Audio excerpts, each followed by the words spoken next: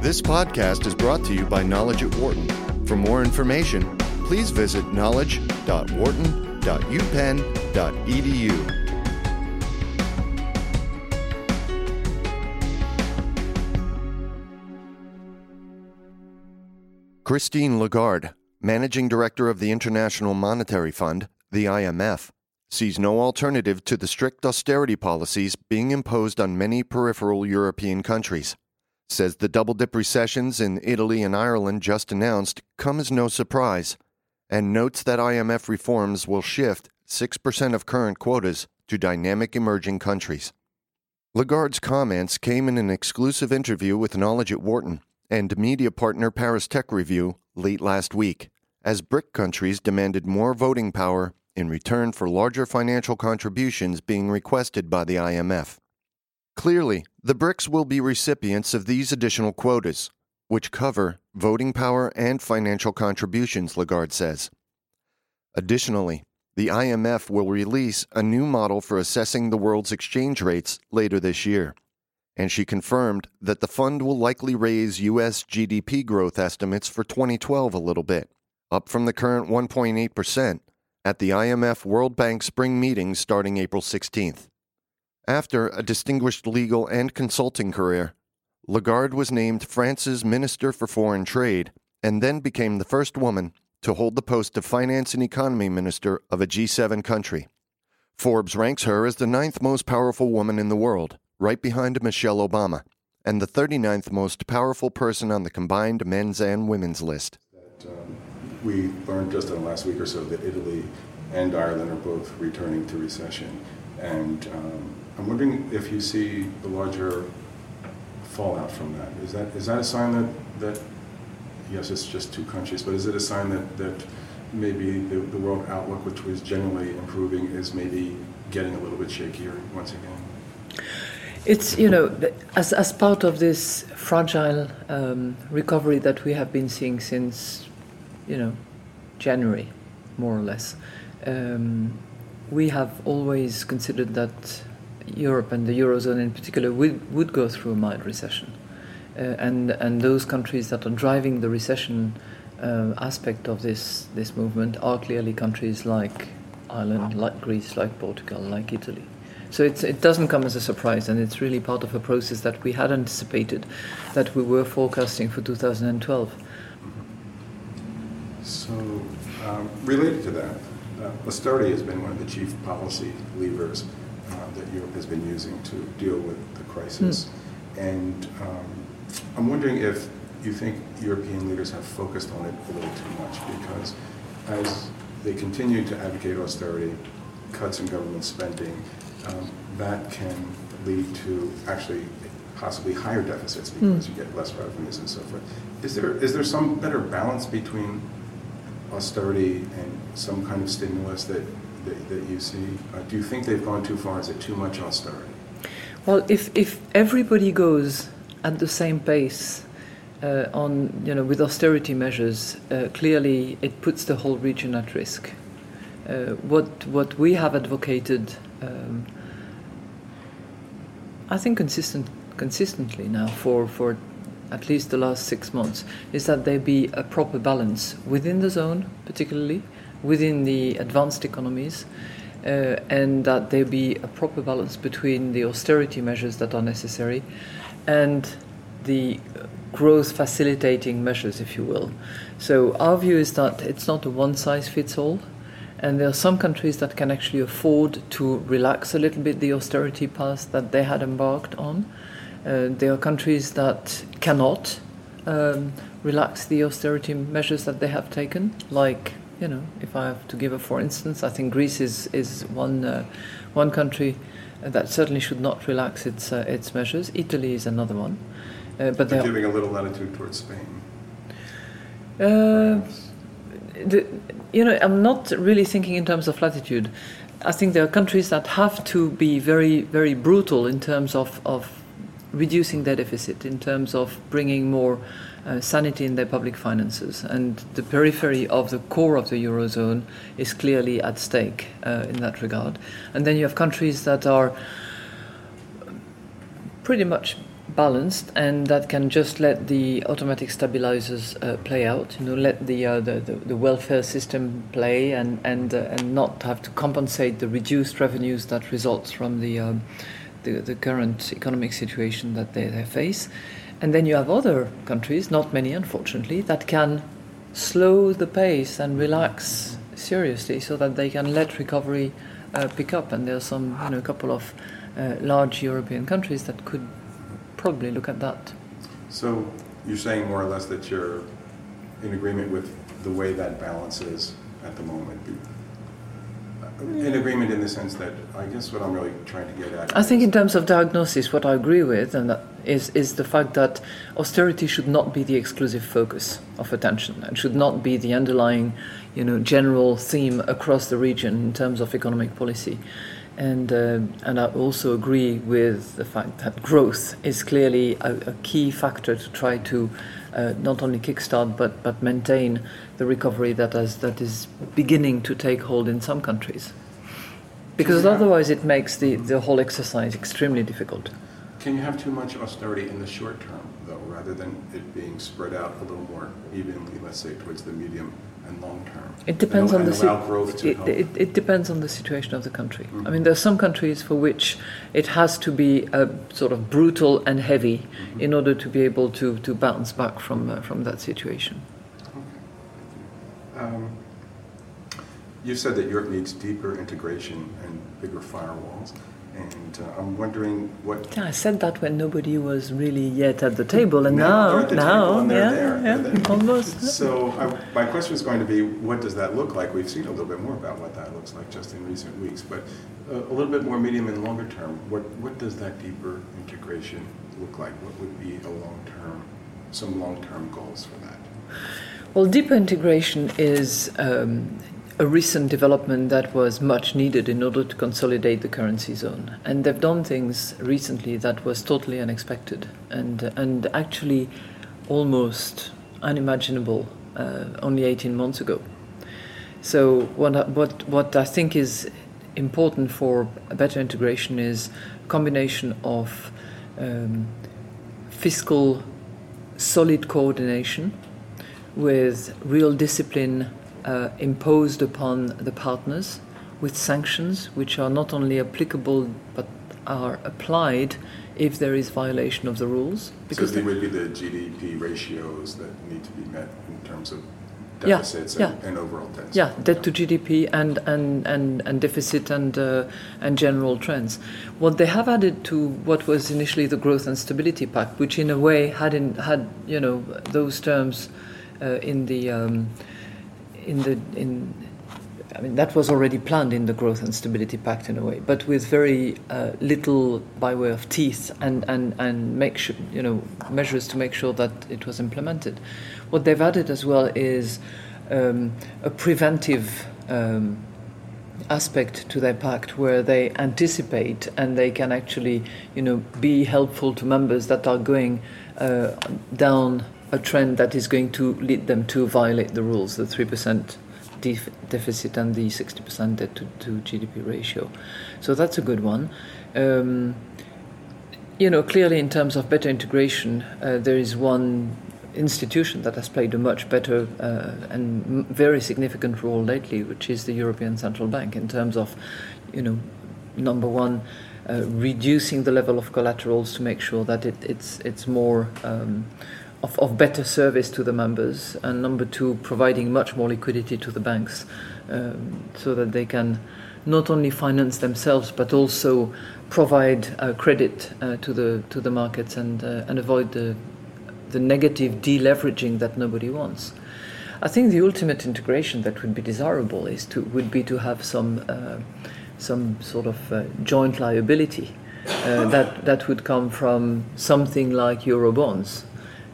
Or a joint instrument that would actually pool the countries together in terms of their borrowing. Now we're not there; they are not there yet, and I think that it will probably require some of the member states to actually improve their situation, improve their competitiveness, catch up with the delay that they have suffered from, or that they have inflicted upon themselves by doing the wrong things or by not doing anything. And once that has happened, then one might hope that this sort of fiscal integration and joint liability would be in place.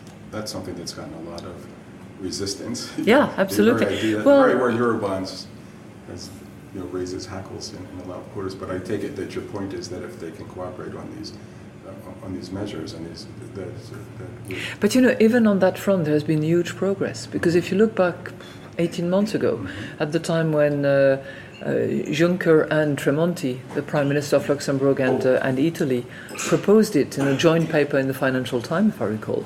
At the time, Chancellor Merkel was absolutely dead against it. Now her position has evolved, and she or her Minister of Finance are saying, well, not now, but in the future, why not? And the 9 wise economists of Germany have themselves put together a proposal that could go a long way into, bringing some joint responsibility amongst the members. So that's a big shift. Yeah, it's a huge shift. Is there a role for the IMF in helping this to move forward, this increased integration, or is that something the Europeans do? It has to belong to them. It has to be theirs. They should have ownership of all of that, and all we can do is identify, demonstrate with the team of great experts that we have in this institution the benefits of doing so, the drawbacks of not doing it, and perhaps contributing something to the stability fund that might allow it all to go more smoothly. Well, we will be part of the firewall at some stage. And, the firewall is not just going to be about Europe. They are going to have to build their firewall, and I hope that we will be seeing developments very shortly. But the IMF, as a multilateral institution, will also have to develop more firepower in order to be able to assist not only the Eurozone, but also any country outside the Eurozone that would be a collateral victim of any resurgence of the crisis.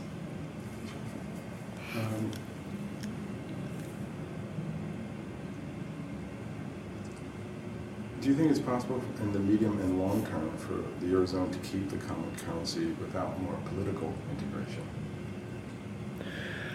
Well, it's difficult to read into the future, but what we can say is that it would certainly strengthen and make the whole currency zone much more sustainable and safe if it was together with political. I don't know whether you want to call it political integration, but certainly an economic and a fiscal integration that would be much deeper. My next question goes back to Spain, where youth unemployment is above 50%. I know you've spoken about this, and it's very important to you. I'm wondering, are there any specific policies that can help to redress this, apart from those that would stimulate the economy in general and hopefully raise unemployment? But are there any other measures? Well, we all wish there was some magic bullet or magic stick that we could use to create jobs, because that's really at the end of the day what everybody wants to do. It's not just growth in and of itself. It's jobs. It's keeping people off the street. It's making sure that they have a chance to, express themselves on the job market and have dignity through work as well. But apart from stimulating growth, apart from an economic situation that warrants the creation of jobs, there are no magical recipe for that. But it's a key issue. But can I just as a follow-up to your question, because we keep talking about growth, and we have seen in the past occasions where growth was actually generated, but without jobs, or growth exclusively directed at a very small elite portion of society. And I think when you think of a country like Spain, but many other countries as well, it has to be growth that actually creates jobs. And growth that is sufficiently inclusive that it actually participates in keeping the chemistry of society together. So not just growth in one sector, such as the finance sector, for example. Absolutely, yeah. How do you see the role of the IMF evolving in dealing with global economic issues over the next few years? My constant concern and ambition at the same time is to make sure that the IMF continues to be relevant to its membership. And to me, for the IMF to be relevant, it has to be both representative of the membership and therefore credible from an institutional point of view. And second, it has to be relevant from a quality point of view. So we need to both represent our membership and we need to provide the quality of advice, the quality of service, the quality of technical assistance, the quality of surveillance that will make us constantly relevant. So it's a combination of quality and credibility that will continue to make us relevant. Having said that, I think the role of the IMF is evolving, and we have to constantly be sufficiently agile so that we actually pick up the learnings from the crisis. If I give you an example, the traditional exercise of the IMF was to conduct what we call the Article 4, those bilateral exercises that consisted of, going under the skin of a country and finding out whether the economic policies were the right mix, whether, we could recommend some better solutions and options. Now, on the occasion of the financial crisis, we went much further into multilateral surveillance, into the study of spillover effects, for instance. The financial crisis has hit in a particular country, but it has had effects in many other countries. How did that contagion occur? How fast did it contaminate the rest? And why was it so fast through those particular segments? So those are the things where we have, I think, an added value compared with others, because we have this sort of huge database of knowledge and information about 187 members of the institution. And we are in this sort of surveillance position, which is very privileged because we have access, we can analyze, and then we can restitute to the members what will be helpful for them. So I think in that way our role has evolved to include much more of an effective, more holistic surveillance of the economic situation. How do you build credibility? And I think we need more money. I was about to ask how you build more credibility and quality. Credibility, I told you, I think it's a matter of being representative of the institution. And that's a factor of our quota allocation, factor of our governance. Does the board actually reflect the membership? So that, I think, deals with the credibility. We have to represent our membership. We have to look alike our membership, and that obviously calls for diversity of the staff, both in terms of gender, in terms of geographical origin, in terms of way of thinking and cultural background. That's for credibility. And quality is not a subset, but it's closely linked to this issue of diversity, for instance. To have the ability to bring people with different background from different regions of the world, to actually bring their brains together and be prepared to confront their views, their theory, their analysis of problems, and then be honest about it. I think that's also a big test of the relevance of the institution. Historically, the IMF has been dominated by the industrialized Western countries. I was wondering how you see the role of the BRICS nations in especially China and India in the IMF. Significantly evolving, and I think it reflects, as I was telling you, for the credibility issue, it reflects the economic evolution of those countries, both India, China, and the rest. And I think it's best manifested in three areas. One is the staff. How many staff do we have in the institution that come from India, that come from China? And it applies throughout the institution, but also at the top level. How many from the management are originating from China or India? And there is quite a number of them. I've just recently appointed the secretary of the board, who is now a Chinese national. One of my deputy managing director is a Chinese national. And of the key leaders of this institution, we have many very, very talented Indian economists who sometimes lead key departments like the strategic department. So that's one level.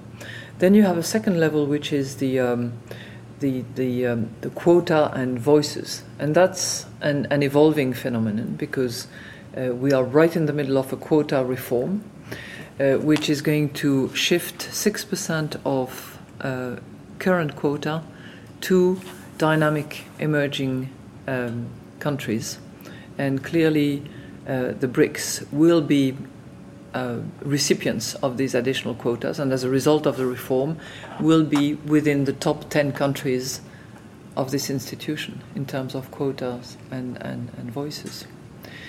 The third level, but it's not as, I don't think it's as relevant, but it matters as well, is whether they sit at the board of the institution, and as it happens they will do. Brazil sits at the table, Russia sits at the table, India sits at the table, China does as well, and what would be the role of the IMF for a better balance between rates of exchange? For example, or a possible re-evaluation of the yuan versus the US dollar and the euro? It's funny that you would focus exclusively on these ones, because actually our job is to assess the appropriate exchange rate and to actually, say what we think of it for each and every 187 members of the institution. And we do that through appropriate modeling and gathering of data and comparing and taking into account multiple data, including the current account, but not only the current account, of course. And it's a very it's a daunting task, because we don't make anybody happy. Everybody sees himself, or either higher or lower, and our assessment is not necessarily always welcome or well received, but we do it on the basis of what we know, what we observe, what we can compile and model. We are in the process of refining and updating actually our methodology, and probably later in 2012 we'll be able to actually come up with a new methodology and new model of assessing the exchange rates. I'm wondering if the IMF will be raising its projected growth rate for the U.S. At the spring meeting above. I think it's 1.8% right now. Maybe a little bit. But you'll have to be a bit patient, because it's not until about 3 weeks from now. Yeah, but maybe a little bit. Yeah. There've been good signs. Let's face it. Yeah. There've been good numbers coming out, particularly on the unemployment front, on some high frequency indicators as well, and there are measures taken at the moment, particularly on the housing market, that might turn out some significantly improved results. So. And I'm wondering, of all the things that you do here, what are you most passionate about? What would you really like to make sure happens? And it could be a small thing, it could be a large thing. What is it that really has your heart here? That's complicated. I think that it's this issue of relevance that is of real concern to me, because it's a very fascinating institution, which is why I was asking you about your business model, because it's a completely counter-cyclical institution. When the world around the IMF goes poorly, downhill, we thrive. We do exceptionally well, because we lend money and we earn interest and charges and all the rest of it, and the institution does well. And when the world goes well, and we've had years of growth, as was the case back in 2006, 2007, the IMF doesn't do so well, both financially and otherwise. And I think that, for this institution, which is a fascinating mix of, all countries of the world with a single objective that should transcend all their respective individual policies and strategies, for it to be sustainable, we need to be very agile, very in touch with our membership, with our client base, if you will, and we need to be able to invent and reinvent ourselves in many ways. So what I was explaining to you, from bilateral to multilateral surveillance, from a sort of narrow focus to something which is more holistic, is exactly what is at stake. For more business news and analysis from Knowledge at Wharton, please visit knowledge.wharton.upenn.edu.